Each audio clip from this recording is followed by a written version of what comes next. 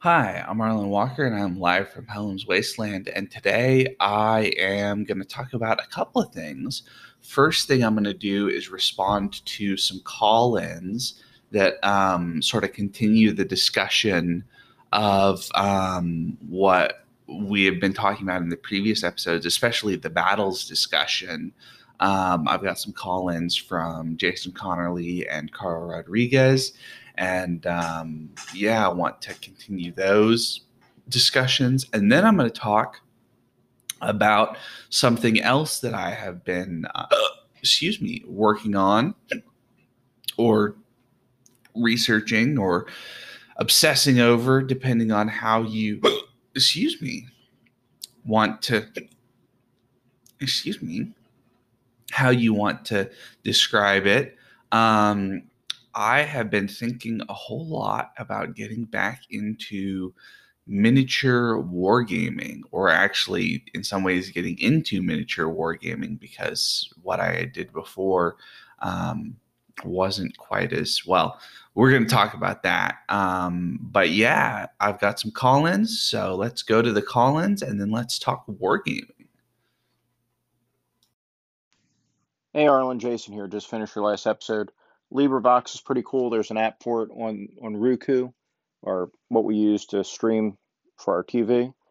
And so I'll put it on every now and then if I'm doing housework. I can put something on. I haven't done it as much lately because I'll use the phone, but in the past I have played books through LibriVox while I've been doing stuff around the house, over the TV. So yeah, it is kind of a cool project. As far as games go, definitely. I think there's a lot to be said about prioritizing your family time. And if it would be better to do a weekly Thursday game, we've got maybe one session left at Barbarians Lemuria.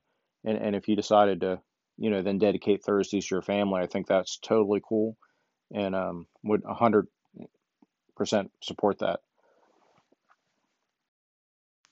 I'm sorry I never played in the Shadow of the Demon Lord game. I know we were doing stuff on Saturday and that kind of fell apart, and then you kind of got different groups set up. And we're doing Shadow of the Demon Lord, which is cool. I just never got to playing it because of a variety of reasons, but maybe I'll be able to rejoin your Saturday group at some point, and that'd be kind of cool, regardless what you're playing. As far as doing war games, yeah, we could look at that at some point. My schedule should slow down. Maybe like a bi-weekly weekday morning would work. I don't know how that works for you, but that's more of a dead time for me, so I might be more available if we did it, something like that. But we can talk about it. Anyhow, some really great thoughts on there. Oh, one more call. Like I was saying, I really enjoyed listening to your thoughts on different things. And yeah, I agree with you that Howard and then a lot of the writers that Lovecraft tried to ape and talked about, like Algernon Blackwood, are definitely better authors than Lovecraft. Not to say Lovecraft is a bad author, but some of those others definitely were superior. And I'm a big Howard fan, and all of his incarnation, or well, all the different genres that he wrote in. So anyhow, like I say, really appreciate your podcast and look forward to playing the game with you soon. Take care. All right, Jason Connerly calling in. Thanks, Jason, for your call ins. It's always great to hear from you, bud. So what all was in there? Well, so for Thursday night stuff, I'm trying to figure out what I want to do. Definitely I want to finish the Barbarians of Lemuria storyline that we have going, finish up that kind of mini campaign. And then I'm not sure if I want to go back to weekly games with the family. That's probably what I don't know. That might be just the thing to do. I've also been thinking about staying on the biweekly and continuing to play with that group of guys on Thursdays. Um, but I don't know how that will work with everything. So I'm not sure. Not really ready to decide right now. But I obviously will have to at some point. So I'm going to think about it and figure that out.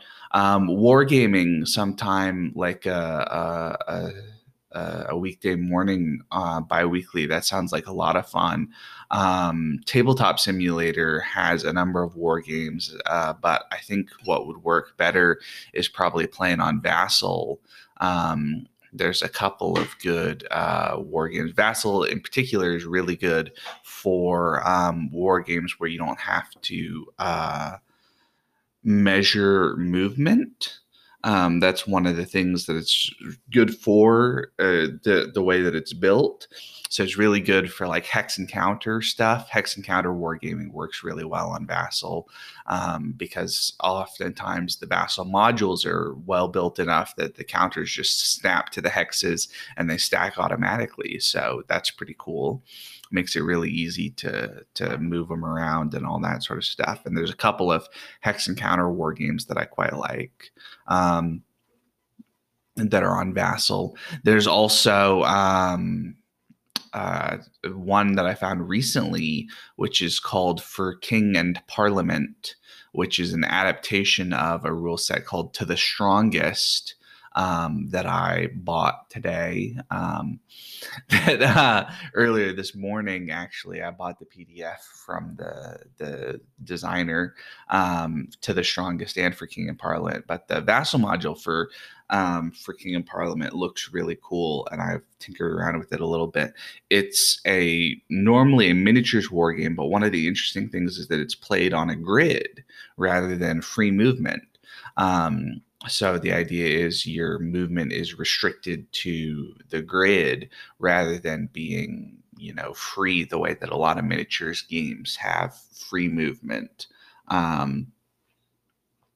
So it works really well on Vassal in terms of controlling where you want your units to go, because you don't have to measure movement. You just go to the next grid spot that you want them to go to. Anyway, For King and Parliament is an English Civil War era game, which is really cool because I think the English Civil War is a really fascinating period of history, in a lot of ways.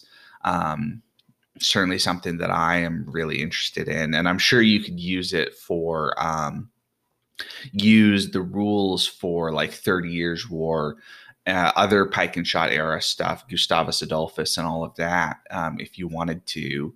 So yeah, let me know if that sounds interesting to you, Jason, and we'll figure out a time to sit down and play some war games.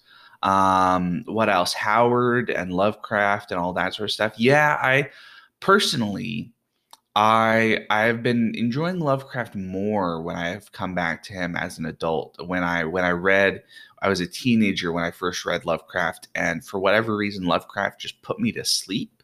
And I don't mean in the sense of like I was super bored reading it. I was kind of interested in reading it, but I would just fall asleep every time that I read any Lovecraft, which was odd. And you know me, it was not like I couldn't comprehend the language or was feeling, having trouble reading it essentially, and that it put me to sleep from boredom. It just, I don't know, something about it. I remember it took me weeks and weeks to finish that one Lovecraft book that was not very thick. Anyway, but I've come back to his writings as an adult and enjoyed them more. I still do think that Algernon Blackwood and Arthur Machen and Poe and a whole number of other horror writers that came before Lovecraft are better authors than Lovecraft himself. For a number of reasons. And I think that in the aftermath of Lovecraft, one of the things that kind of annoys me is that I think a lot of people got really focused on the sort of stuff that doesn't really make Lovecraft very Lovecraftian, or they got really focused on the trappings of Lovecraft and not on like the sort of good stuff in Lovecraft, I guess. Basically, what I'm saying is that people went, oh, Cthulhu and weird Lovecraftian monsters and all that sort of stuff. That's so cool. And that's not really, I think, what the strongest part of Lovecraft. I think the strongest part of Lovecraft often is the more philosophical and psychological elements, and the way that they have a real thematic depth at times, and especially the way that he blends monstrosity with psychology to create stories that are often not really just about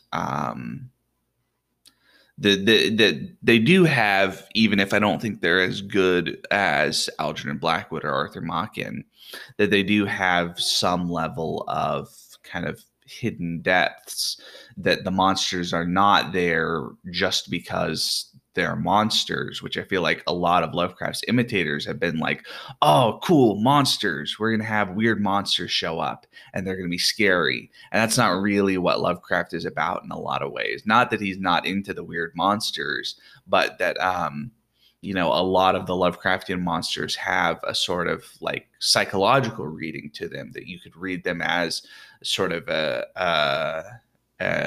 not just not a real monster, but a sort of mind monster, if that makes sense. I don't know. I'm not being very articulate about it, I don't think.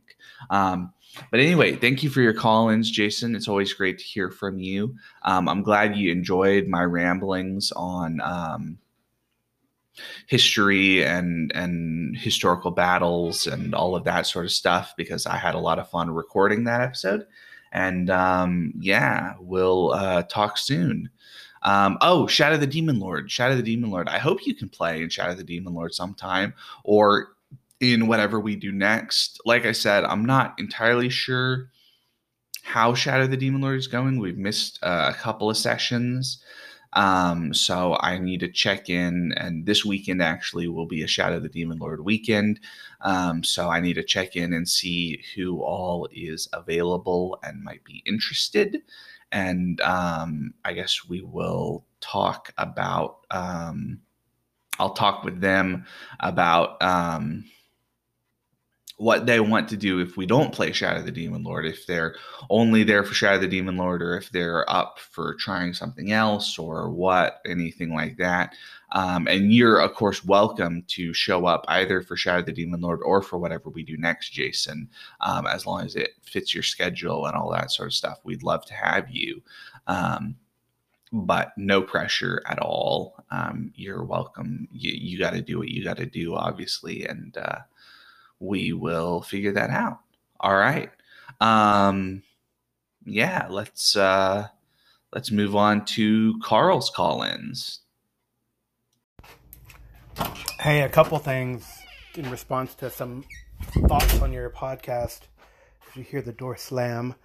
So I definitely need to, I have the Del Rey collection, the one with the 3 Conan books, and then I have the Solomon Kane, the Bran Mak Morn, and the El Dorado and other tales, and I definitely want to dust those off, especially after you talking about Bran Mak Morn, and reread them. I don't know, there's a couple supplements from Pendragon. They had one for Ireland, as well as the Beyond the Wall. The Ireland one is called, let me run over here and see if I can spot it here, Pagan Shore. And on my shelf, Pagan Shore. And they're pretty good. But actually, I think the latest incarnation of the Dark Ages, Call of Cthulhu, which has a bunch of stuff on Saxons, would be perfect for maybe the time period you're thinking. And running battles, and especially in the context of player agency, I think this is great. And maybe, hopefully, Jason Connolly is listening to this, because tongue-in-cheek, sometimes I can't tell, because he has a dry sense of humor, he talks about me taking away player agency. And one time when the characters were in a battle, his characters were in a battle, was I ran the Battle of Teutoburg Forest, and the Romans lose. They were Romans. They're going to lose. But I did give them options to run away, and 2/3 of the party ran away, and 1/3, which was Colin Green and Jason's character, did not, because they were soldiers in the Legion, and they died. But there was a second part to that mini campaign anyway, so hey, it was their choice, I think. But you're right. I mean, a soldier in battle rarely affects the outcome. Though, in reality, maybe they didn't realize it at the time. They did, and their actions. their characters did affect the outcome of the overall campaign, and I'm not going to tell them that. Maybe they'll hear that. But they made things harder for the bad guys to recover and easier than for the subsequent generation or the old folks who had survived the first part of the mini campaign to take action and do things. So there you go.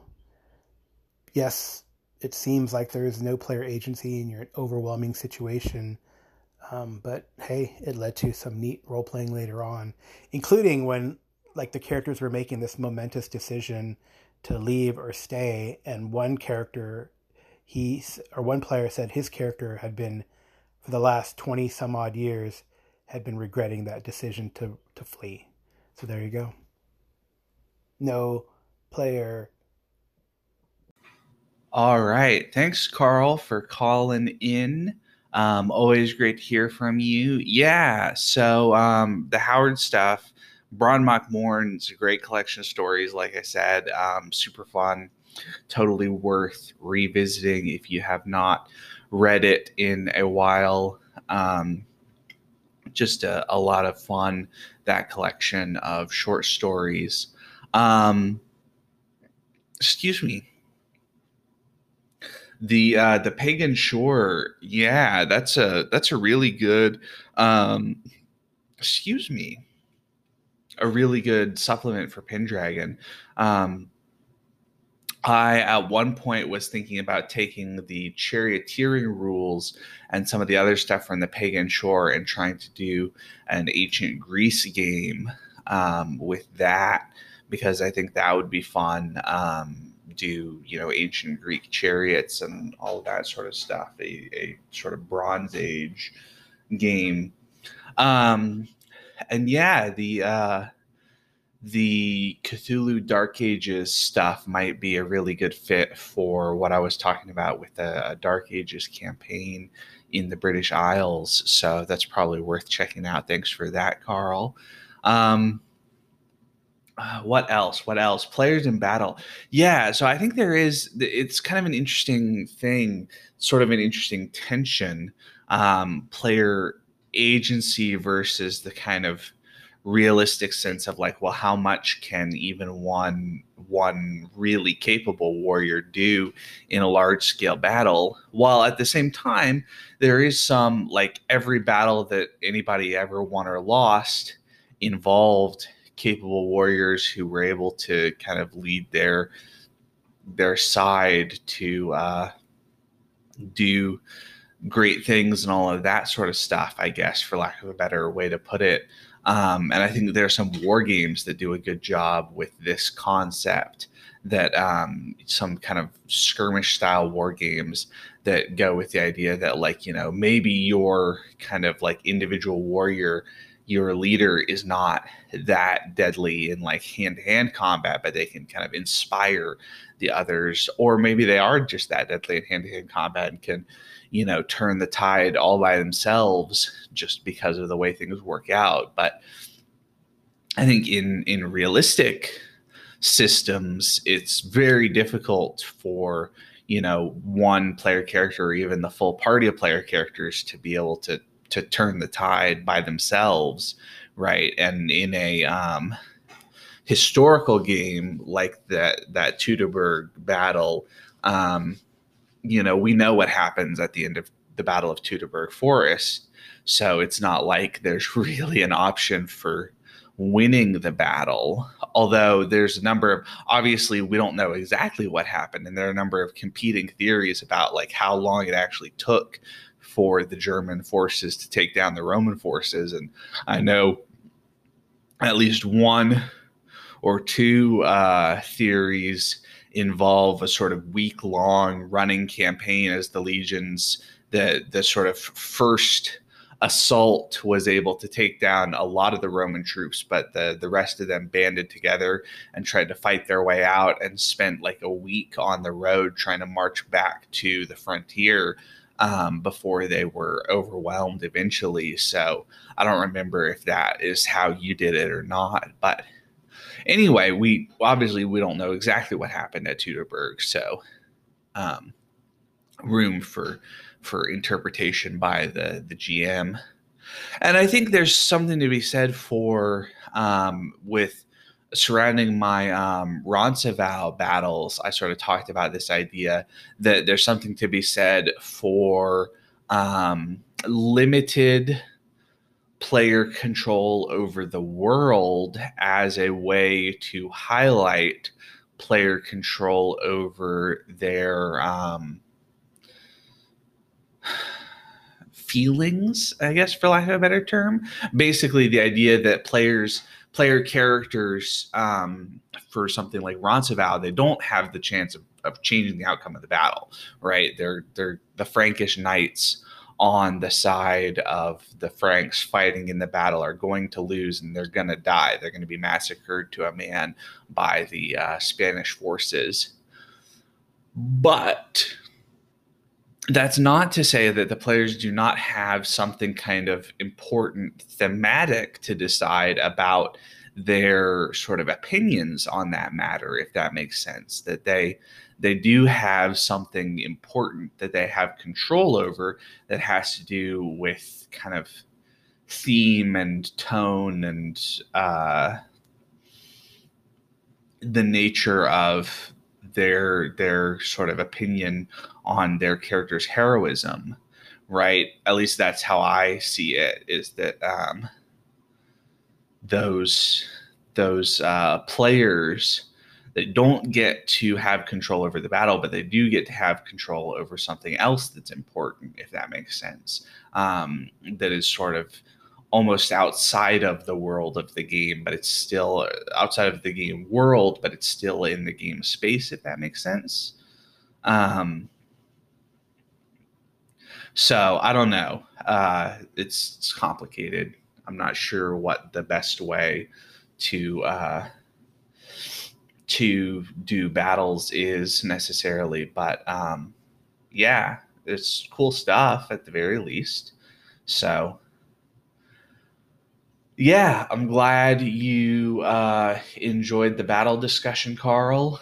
I hope you know that I think Jason is pulling your leg about player agency. I'm sure that's what he would say about it, that he's not. And I'm sure he had a great time in that playing that game, because Jason always seems to report that he had a great time playing. Just, he's a dude who likes playing games. So, and that's cool. That's good. Yeah, so I think that is going to be it for my response to the call-ins. Let's get talking about war games. Hi. So I recorded the rest of the episode yesterday and then got sidetracked, and now it is today, which means that it's a little bit after when I had recorded the other stuff, so I don't remember it perfectly. But I seem to remember what I was going to talk about was wargaming. Anyway, so basically, for those of you who don't know about my kind of history around gaming, when I was in middle school, I played like one session of D&D 3.5, and it was terrible. Not because the game is terrible, but because it was not well run. Which, to be fair, we were in middle school, so not super surprising. But anyway, eventually what I did was I got into tabletop miniatures wargaming with some of my friends. We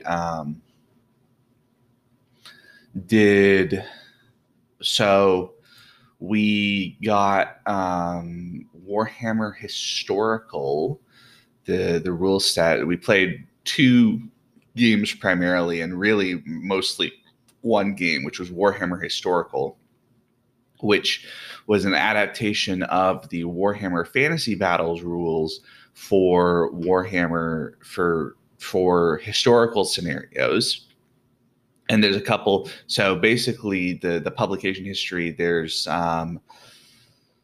Warhammer Historical, the original book, and then Armies of Antiquity, which is a book of a whole bunch of different armies, and then there were a bunch of specific period source books, so like Shield Wall or Age of Arthur or Armies of Chivalry, or there's basically going from kind of the early Bronze Age all the way up to 1500 or so.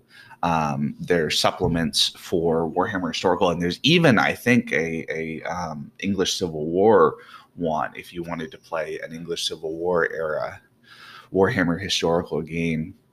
And then there was a second edition of Warhammer Historical, and then I think there was more planned, but then it got canceled. I think there was a sequel to Armies of Antiquity planned that got canceled. I'm not entirely sure about all of that, but what we played, because by that time we were on to, I think we were on to the second edition. We played the second edition with the first edition army lists, basically, because we didn't know any better. Because the second edition book was prettier, I remember I think it was the second edition book was prettier, and the assumption was that, well, it's the second edition, so it would have whatever errors were in the first edition corrected, which is, sometimes true and sometimes not. I think it was probably true in this case that Warhammer Historical had, I don't think it had too many errors and stuff. I think second edition was just a sort of slight refinement, more of a refinement to try to keep it in line with the Fantasy Battles rule set that is now Oldhammer, I guess is what people call it, because it's, been sort of replaced by Age of Sigmar. But anyway, the point being that we played Warhammer Historical with paper miniatures. We would cut out bases of index cards, and there's a website online, juniorgeneral.org, that is designed for paper wargaming, and it would have figures. And so what you do is you print out the figure, and it's two-sided, generally attached at either the base or the top of the figure. So you cut out the figure, and then you use a piece of tape you do tape on the base, and then one side of the figure, and then over the top, and then on the other side of the figure, and then on the base again. And that creates a little figure that will stand up if you don't have like real standy bases or anything like that. And of course, we were all in high school, so at least I didn't have a job. Some of the other guys had jobs, but I didn't have a job, so I was poor. So getting the book was about all I could afford. And I got to be the games master because I was the only one who was willing to actually read the book. So there were 5 of us, my buddy Chandler, and my buddy Daniel, and my buddies Beto and Martine. And we played Warhammer Historical not every Saturday, but every couple of Saturdays we would get together at, I think it was Beto and Martine's house had a sort of garage apartment that wasn't in use at the time. And they had a ping pong table back there. So we would play Warhammer Historical on the ping pong table with the minis. So the thing is that the shoddily constructed paper minis did not last very long, and they were not very durable. So generally you only got 1 or 2 play sessions out of them. So there was a lot of making paper miniatures, which, to be fair, with physical miniatures, or not physical miniatures, with actual miniatures, you spend a lot of time painting. So it's not like it was still probably faster to just print out and assemble these guys than to have tried to paint minis. But it was a fair bit of assembling, which I think was one of the gripes of the guys.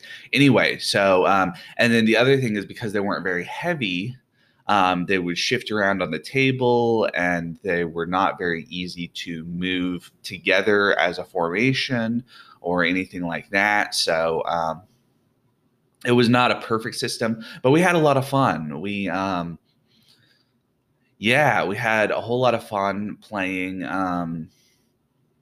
Warhammer Historical. I seem to remember what we did what I came up with was that we would do a sort of tournament style system where basically everybody would have 2 or 3 different armies, and one of them had to be from the Crusades era.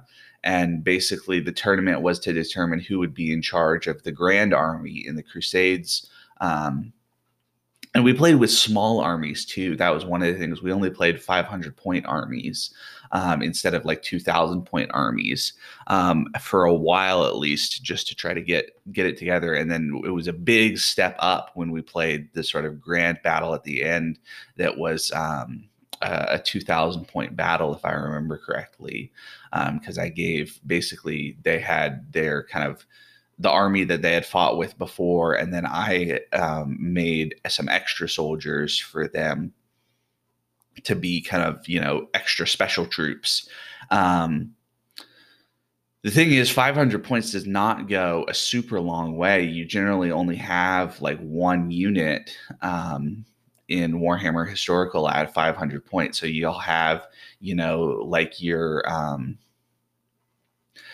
I think one of the guys had Roman legionaries, and one of them had Macedonian companion cavalry, and one of the guys had, I can't remember the others. Those are the ones I remember. I could probably find the army lists on my Google Drive at some point if people are interested, and I don't really keep up with those guys too much anymore, which I really should, because it would be fun to hang out with them and reminisce and maybe even play some war games and stuff. Anyway, the point of all that, the other game we played was DBM, De Bellis Multitudinus, which for those of you who don't know, there was DBA, De Bellis Antiquitatis, and then DBM, De Bellis Multitudinus. DBA was played with generally 12 stands or 12 units is part of the idea. And then they use stands instead of individuals, which turned out to work a lot better for moving around and controlling the armies and all that sort of stuff than individually based paper guys. Stands of paper guys worked better. And so we had DBM, but we only played DBM like twice. I really enjoyed DBM, but I felt like it was more historical, and you could get, or in a sense that it created an outcome that was closer to large scale historical battles, whereas a lot of our Warhammer historical stuff had been more like kind of small skirmish style stuff. I mean, with only 500 points with the one unit, basically all you do is sort of run towards the enemy and then smack into them and see who wins. So there's not nearly as much kind of large scale army maneuvering with 500 points that you would get with like 2,000 points. But that was because it was sort of hard to control the paper guys. So I don't remember exactly why we decided that we should stick with 500 points for a while. I think it was mostly just to learn the rules, and because we found out that it was hard to control. But anyway, DBA was 12 units. DBM was sort of as many units as you could afford on the army list. And DBM, in my opinion, is a really awesome game. It's played with stands. You can end up with a ton of stands on the field, and it simulates historical large-scale combat really well, in my opinion. One of the things about DBM in particular, I don't know if it's true for DBA or not. I assume it's true because I think it was the same guys who did DBM and DBA, and then there's a DBMM after DBM, after they sort of split, I think, the two guys who designed DBM. Anyway, the point of this is that one of the cool things about it is that there's a lot of there's not a lot of unit counter stuff that you need to do. So like units are either destroyed or they're healthy. There's no or each stand is either destroyed or it's healthy. There's no counter for like, okay, this unit has taken some damage, things like that, which was cool. It also works well for kind of historical results with that, because it gets, basically the idea is a unit is either able to function at basically full capacity, or it's no longer able to make a significant impact on the battle, which I feel like is a good feeling for pre-modern combat, because of the way that a lot of those battles went. And I talked about this in one of the earlier episodes on this sort of battles subject, that a lot of victorious armies, it was pretty rare in ancient times for a victorious army to be kind of savaged by a defeated army in the process of winning the battle. Most of the time, victorious armies were able to kind of keep marching and move on to another battle relatively quickly, compared to some other periods of history. You didn't get like, huge casualties on both sides that often. That's part of why Pyrrhus of Epirus said, another victory like this and I shall lose my army. That's part of why the idea of Pyrrhic victory was so sort of special, is because Pyrrhus of Epirus was unusual in having won some of these battles that were where his victorious army got horribly savaged by Roman armies. And that was not uncommon for enemies of Rome to find out that, yes, they could win battles, but it's hard to keep winning battles, because the Romans were good at damaging enemy armies with their, even in defeat, which is just sort of an interesting historical thing. But anyway, the point that I'm getting at is that it, I think, works pretty well for for DBM, because it means that, the idea is, okay, well, when a formation is destroyed, a stand is removed from play, that's not all those men being killed. That's those men mostly routing off the field or going to join other similar units, or even just their command leadership being killed or wounded or anything like that, and them no longer really being able to have a significant impact on the battle. So I really liked DBM, and DBM, instead of Warhammer Historical, did a really good job of creating big battles that would just cover the table with paper guys, which I thought was really cool. We played it a couple of times. There were some kind of issues that we discovered. Particularly, one of the big things was I, in one battle, just set up a section and declared it to be rough ground for all troops, and that's not what you're supposed to do. It turns out you're supposed to declare it as a type of terrain, because different troops treat different terrain as rough ground. So, like, for instance, lighter auxiliary units would be able to march through that terrain and not suffer the rough ground penalties. And so I sort of gimped the auxiliary units by doing that. And there's some other stuff like that, but it was a learning process, and we only played it a couple times. So I really enjoyed it. But we did not play it that much.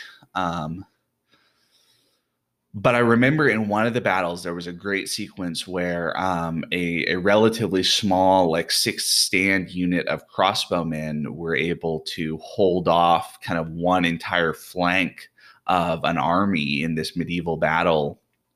And that felt really good, because the crossbowmen basically, unless they lost really decisively, they would just get pushed back every round.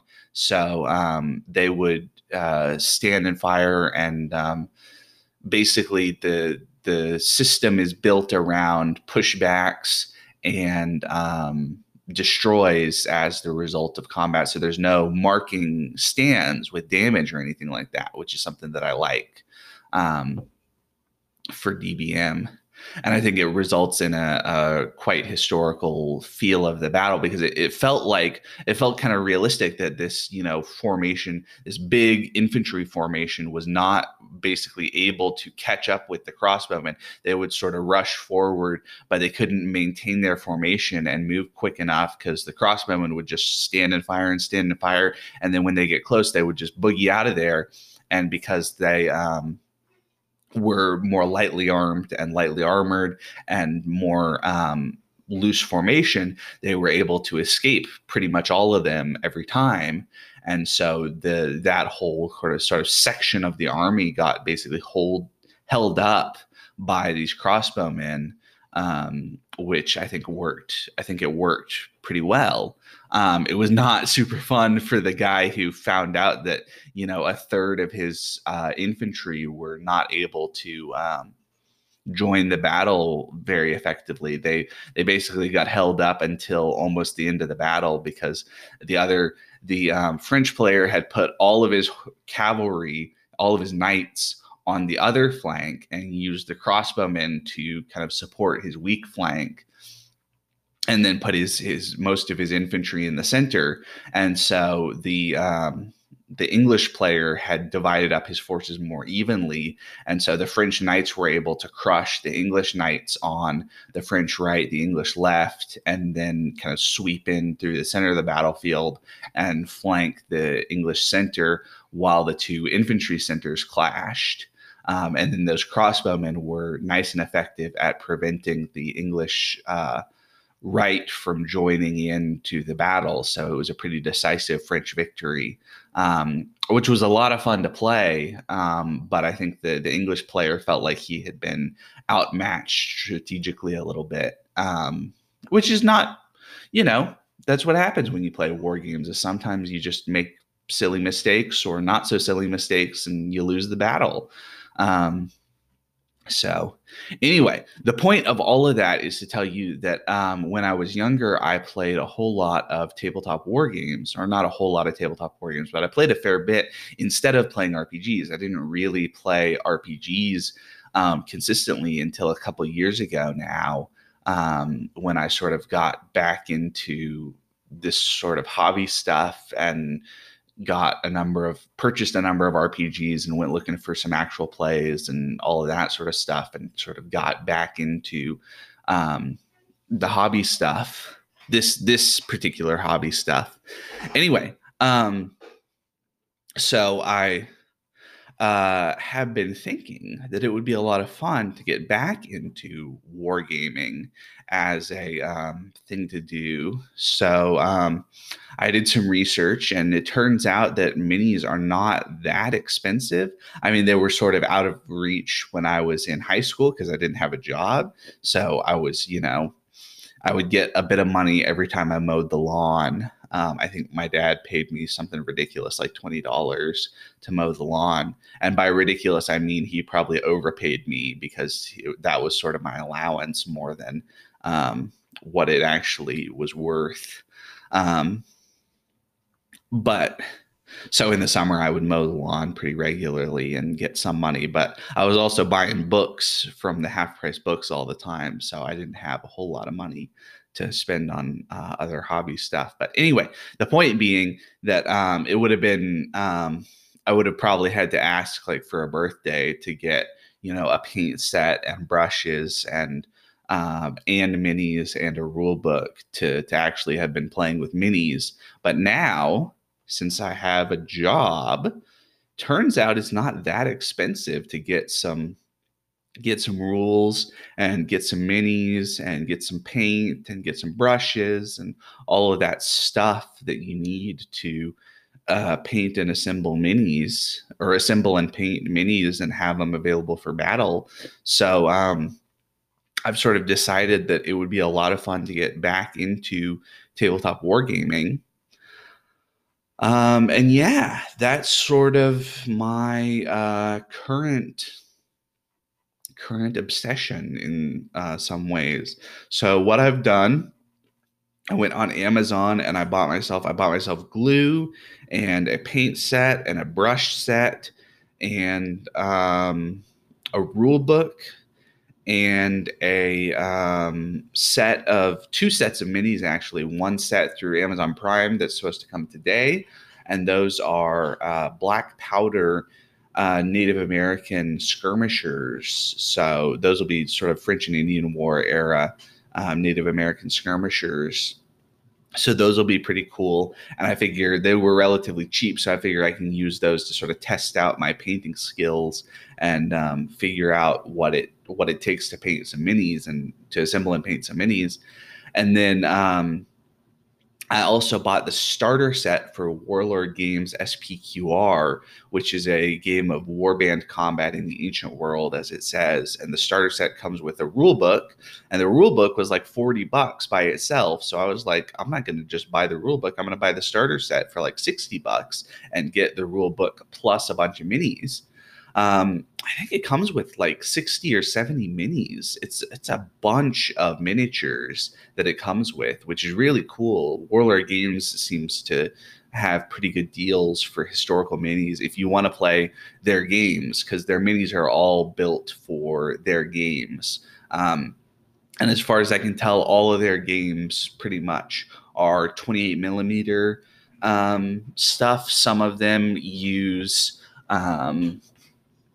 stands, and some of them use individually based soldiers, although obviously with individually based soldiers you can put a couple of individual bases on a sort of larger base to do a makeshift stand if you want to do that. So yeah, that is sort of where I'm at right now. I bought some stuff, and then I bought some other stuff.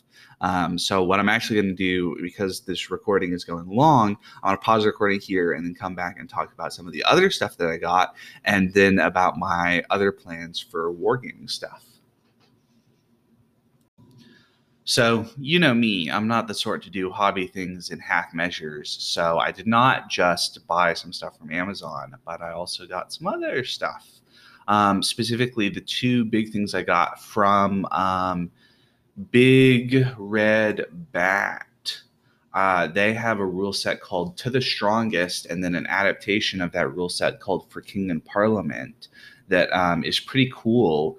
One of the interesting things about it is that basically it's a stand-based war game, but it uses a grid system for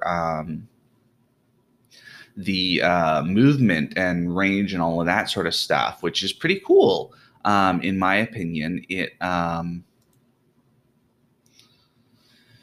basically instead of free movement and freewheeling and all of that sort of stuff, you just you activate to move to the grid space in front of you, or you can do a more difficult activation to move to the grid space in front and to the left or right, or do a more difficult activation to move into those grid spaces if there's difficult terrain involved or anything like that. So it seems pretty good. And in particular, one of the things that's cool is that there's Vassal and Tabletop Simulator modules for To the Strongest and for King and Parliament. For King and Parliament in particular has a Vassal module that's just gorgeous. It looks really good. And because you don't have to measure movement or anything like that, it's relatively easy to play on something like Vassal or on Tabletop Simulator. You can just sort of, say, okay, I'm moving to the next square. Anyway, and then there's some cool, the activation system is neat. You can play either with D10s or with a deck of cards with all the face cards and the jokers removed. And when you play with cards, what you do is you draw a card, and based on the number on the card, you get to activate your unit. And then there's rules about multiple activations. So like, for instance, if you want to activate a unit twice, then your first card draw determines how high your next card draw has to be. So you have to get not an ace for your first activation in general. So, you have a 10% chance of drawing an ace if you've got the aces in the deck that's just ace through 10 cards. But if you don't draw an ace, you draw, let's say you draw like a 4, then your next activation you have to draw like a 5 or a 6. I don't remember exactly which it is in order to activate that unit again, but you can activate that unit again. And then as soon as one section of the army fails in its activation, that whole section of the army is done for the turn. That's that for those guys. So you basically play out these activations. And I watched a couple of play videos on YouTube. Particularly, there's a tutorial where the guy shows how to play whatchamacallit, To the Strongest, and it looks pretty cool. And so I'm pretty excited. And then I bought the digital rules for To the Strongest and for King and Parliament, and I bought the army lists for To the Strongest. For King and Parliament comes with the army lists, and then I bought all of the supplemental material, the quick reference sheets and all of that sort of stuff.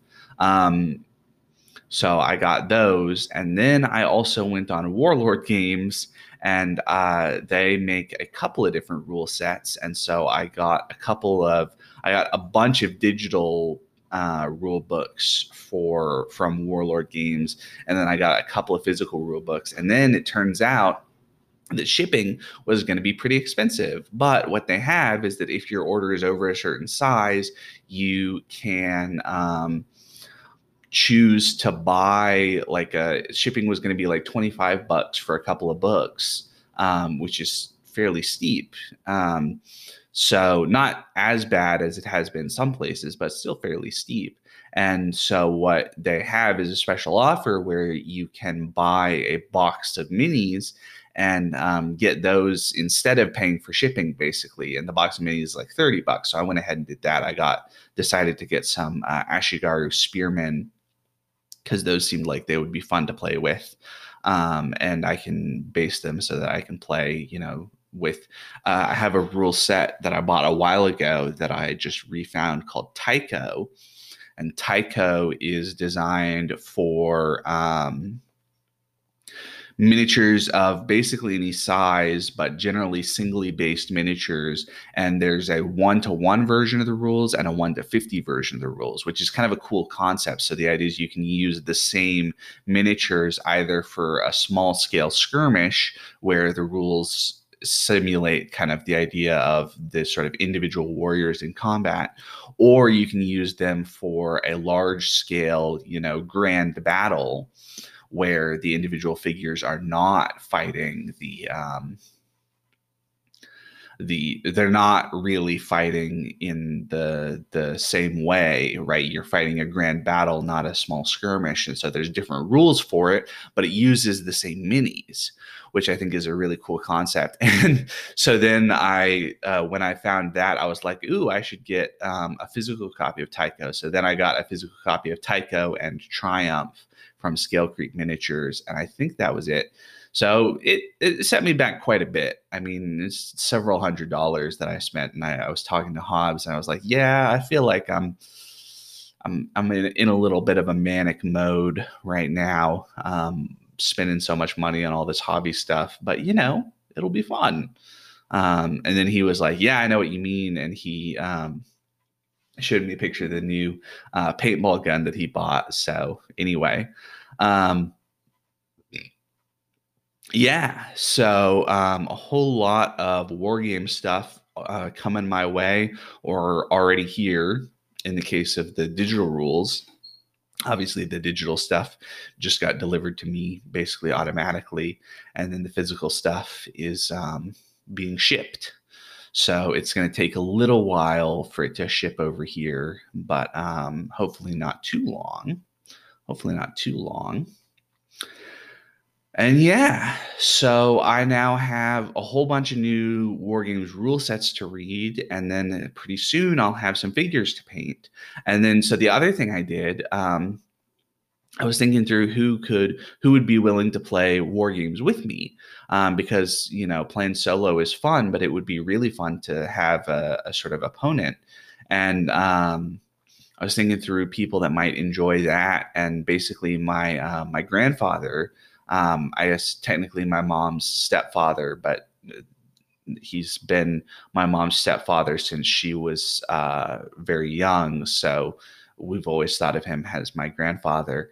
Um, Even though I guess we're not directly related by blood. But anyway, as far as I'm concerned, he's my grandfather. Anyway, the point is that he's a super crafty guy. He has a wood shop in the garage of their house and has made a ton of super cool stuff. He's in the process of making a guitar right now and has done an incredible amount of research to correctly design a guitar, and he's got like a heating blanket to bend the wood, and not like a heating blanket that you would put in a bed, like a serious heavy duty heating blanket. And he's bending the wood for the sides, and he's sort of filing and sanding down the wood for the fronts, and then he's building all the struts to support everything and to bow the wood just a little bit slightly to keep it under tension. And he's also an incredible guitar player in addition to being super crafty. So it makes sense that he's working on this guitar project. But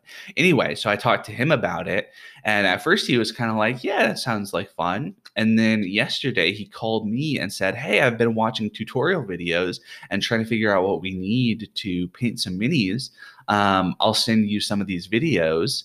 And that was really cool because it sounds like he is really excited to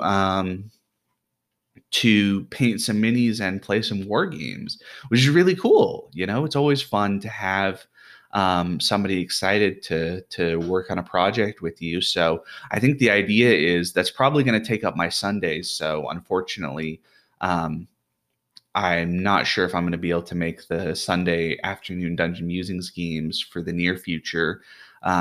We'll see. But once my minis come, I think the plan is, because normally we do breakfast over there with my grandparents. We do kind of breakfast brunch. But I think the idea is that Granddaddy and I will sit down and paint minis after breakfast for as long as we feel like. And then hopefully once we've got some minis painted, we could play war games with those minis and all that sort of stuff. So yeah, it's really exciting. I'm really excited. I'm really glad that he's interested in playing some historical miniatures games. That's pretty cool. You know, it's and he's a really nice guy, and so I'm sure we'll have a lot of fun playing war games. The part of what I was thinking was that if I wanted to play like at a friendly local gaming shop, I'd probably need to get into a Games Workshop style game, you know, buy some Warhammer 40K or Warhammer Age of Sigmar, or maybe even the Middle-earth strategy battle game minis, because that seems to be what's most popular. But if I'm going to play with him, then I can just play these weird historical games that I like. And so we can do that. So I'm pretty excited for that. And yeah, I think so I've got 3 boxes of miniatures on the way right now. And it turns out Amazon has a number of, especially the the Warlord games. Black Powder is one of the Warlord games. But they've got a lot of Warlord games miniatures for like Hail Caesar and Bolt Action and Black Powder and Pike and Shot on Amazon Prime. So relatively easy to just buy a box whenever we run out of things to paint and get some more stuff. And then, of course, as happens, you know, I'm sure that once we get way into it, we'll start. I think what we're going to do, my idea is to do something kind of like what I did when I first got back into RPGs, which is that I didn't really know what I wanted to play. So I tried a bunch of things, and I still am trying a bunch of things. Now I have a better idea of what I want to play and run and all that sort of stuff, but I still enjoy trying new games and all that sort of stuff a whole lot. But I think what we will do, it seems like the easiest thing to do is to buy PDFs of games and try to play games where the miniatures that we have will work for whatever we're trying to do, and then try out a number of different war games until we decide on a couple that we really like. And once we decide on a couple that we really like, we will play those more, build up bigger armies and more minis and all that sort of stuff for those games. That's sort of my idea right now, is that it'd be fun for us to do that, because yeah, it'll be fun. And then I'm already also thinking about what rule sets that's going to be. So the bolt action game, not bolt action, the Warlord games, different. They've got 28 millimeter games for a whole bunch of different eras, which is pretty cool. But then there's also, to the strongest, there's also War Game Vault, is it's like Drive-Thru RPG, but for war games. And I have a bunch of war games already from them. And then we can obviously get more if we decide that we want to. So for like indie games, I talked about Nordic Weasel already, but Nordic Weasel games are on there. And you should go get those war games because they're really cool, really good for kind of small scale skirmish stuff often. Just kind of mess around and play with your friends with whatever figures you've got. That's a lot of the Nordic Weasel games set up. But there's some other ones that are more that are not that way. So anyway, the point being basically just that yeah, I'm pretty excited. I think it's going to be a lot of fun. I think SPQR is going to be fun. SPQR is Warband Combat, and it's by Warlord Games. So it's individually based 28 millimeter Ancients. And I think it's going to scratch that sort of same itch that Warhammer Historical did. For us, kind of small scale skirmish combat with ancient units. And then Warlord Games also has Hail Caesar, which is larger battles, not warband combat, but full-size battles with pre-modern stuff, basically. And then they've got Pike and Shot, and then Black Powder, and then Bolt Action, which is World War II 28 millimeter guys. So yeah, Warlord Games looks really cool. To the Strongest looks really cool. Tycho looks really cool. So yeah, I'm in a glut of wargaming stuff right now. I've got a bunch of rule systems that I want to read and kind of figure out how they work and all that sort of stuff to decide on what we're gonna try out, me and my grandfather. But yeah, it's really exciting. I don't know. I'm having a whole lot of fun, and I'm really glad. Like I said, I think it's really cool that he was excited enough to do some research himself into miniature painting. And so today, actually, later today, I'm going to go over there and help with some housework, put up some screens over the windows, and carry the ferns around to the places that they go, because the ferns have been they were in isolation basically for the winter, and then obviously now it is June and they don't need to be in isolation anymore, so we're gonna put them back in place finally. So we kept putting it off because it kept raining and the ferns would get the when they get rained on, obviously they just soak up extra water in the pots, and so they get really heavy, and they're already really heavy. So anyway, the point being that I'm going over there today, and then what he suggested was that after we do the housework stuff, do like an hour of housework stuff, and then we could go to like a hobby shop, or maybe to a FLGS, and see what they have and what they suggest and all that sort of stuff, and get some supplies if we need any more supplies. And then we can work on minis. So that's pretty exciting. Yeah. Pretty cool stuff. I'm really excited. So war games, it's going to be a whole lot of fun. And so I guess there's probably going to be, I will keep you guys in the loop for how the war game stuff is going as we play and as we get into it and all that sort of stuff. So and I'll post pictures on Discord and all that sort of stuff so that people can see what my war games collection ends up being like. So I'm pretty excited. I keep saying that, but I really am. I'm really excited for getting back into tabletop wargaming. I like RPGs a lot. I also like war games a lot. So we're gonna see how that works out and all of that. So yeah, and I've been talking to some of my friends. Hobbs suggested that I get the BattleTech box. Said get a game of Armored Combat, but I can't find it anywhere, so I have not gotten it.